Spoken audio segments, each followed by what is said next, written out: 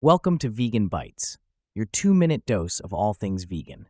Today, we're diving into the world of meat reduction initiatives at universities, courtesy of a study by Faunalytics.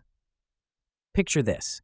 You're at your university's dining hall, and you notice something different. The vegan options are more accessible, the menu layout has changed, and there's promotional messaging encouraging plant-based choices. You're not just imagining things. This is a strategic move to reduce meat consumption. This study examined 3 strategies: subtly manipulating choices, like rearranging menu items, directly influencing decisions with promotional messaging, and a blend of both. Think of it as a vegan sandwich, with the bread being subtle nudges and the filling being direct messages. The researchers analyzed studies from 2000 to 2021, focusing on real-life dining settings at universities. They found that 2/3 of these interventions led to meat reduction, with an impressive average reduction rate of 82%. The most effective method? The vegan sandwich approach, or what they call bimodal methods. It's like combining peanut butter and jelly. They're good on their own, but together they're a winning combo.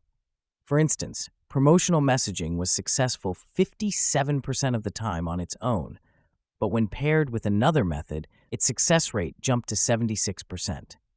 The study does have its limitations, like not being able to measure long-term impacts, or if these findings apply to other dining settings or regions.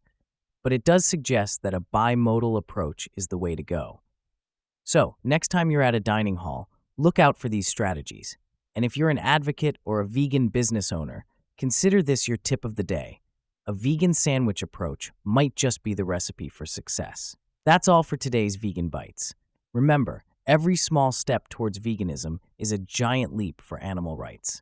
Stay tuned for more vegan insights, and don't forget to check out VEC3, our vegan AA marketing tool. Until next time, keep it vegan.